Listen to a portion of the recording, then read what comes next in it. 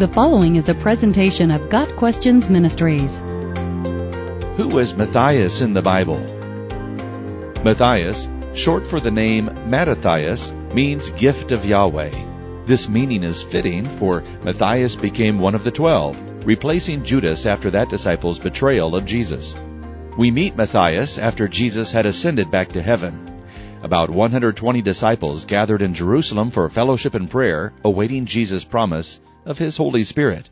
Peter, knowing the Scriptures were to be fulfilled, proposed that another man be chosen to take Judas Iscariot's place among the 12 to maintain their number and their ministry. Peter based his suggestion on Psalm 109, verse 8, "May another take his place of leadership," and Psalm 69, verse 25, "May their place be deserted, let there be no one dwell in their tents."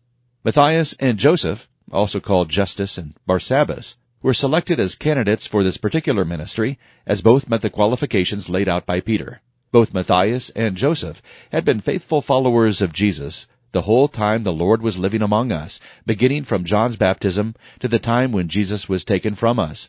Acts 1, verses 21 and 22.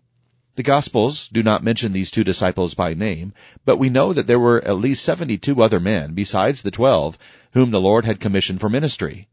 The details of Matthias's and Joseph's faithfulness are hidden from our view. Yet Peter and the others were familiar with these men, and their constant faithful discipleship made them stand out as worthy candidates to become a witness with the apostles of His resurrection. Acts 1, verse 22.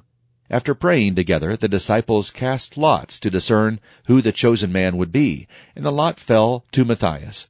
Trusting that God's hand was in these proceedings, the other apostles received Matthias as the replacement for Judas. Nothing else is known of Matthias. He's not mentioned again in the Bible. Various traditions have developed to fill in the details of the future ministry of Matthias.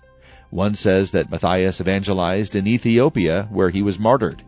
Another says that Matthias traveled to Damascus and later died in Judea. A third tradition says Matthias spent most of his time in Jerusalem, where he eventually died. It's impossible for us to know the truth regarding Matthias's later ministry, since the Bible does not give us any information about him after his selection to the 12. Got Questions Ministry seeks to glorify the Lord Jesus Christ by providing biblical answers to today's questions. Online at gotquestions.org.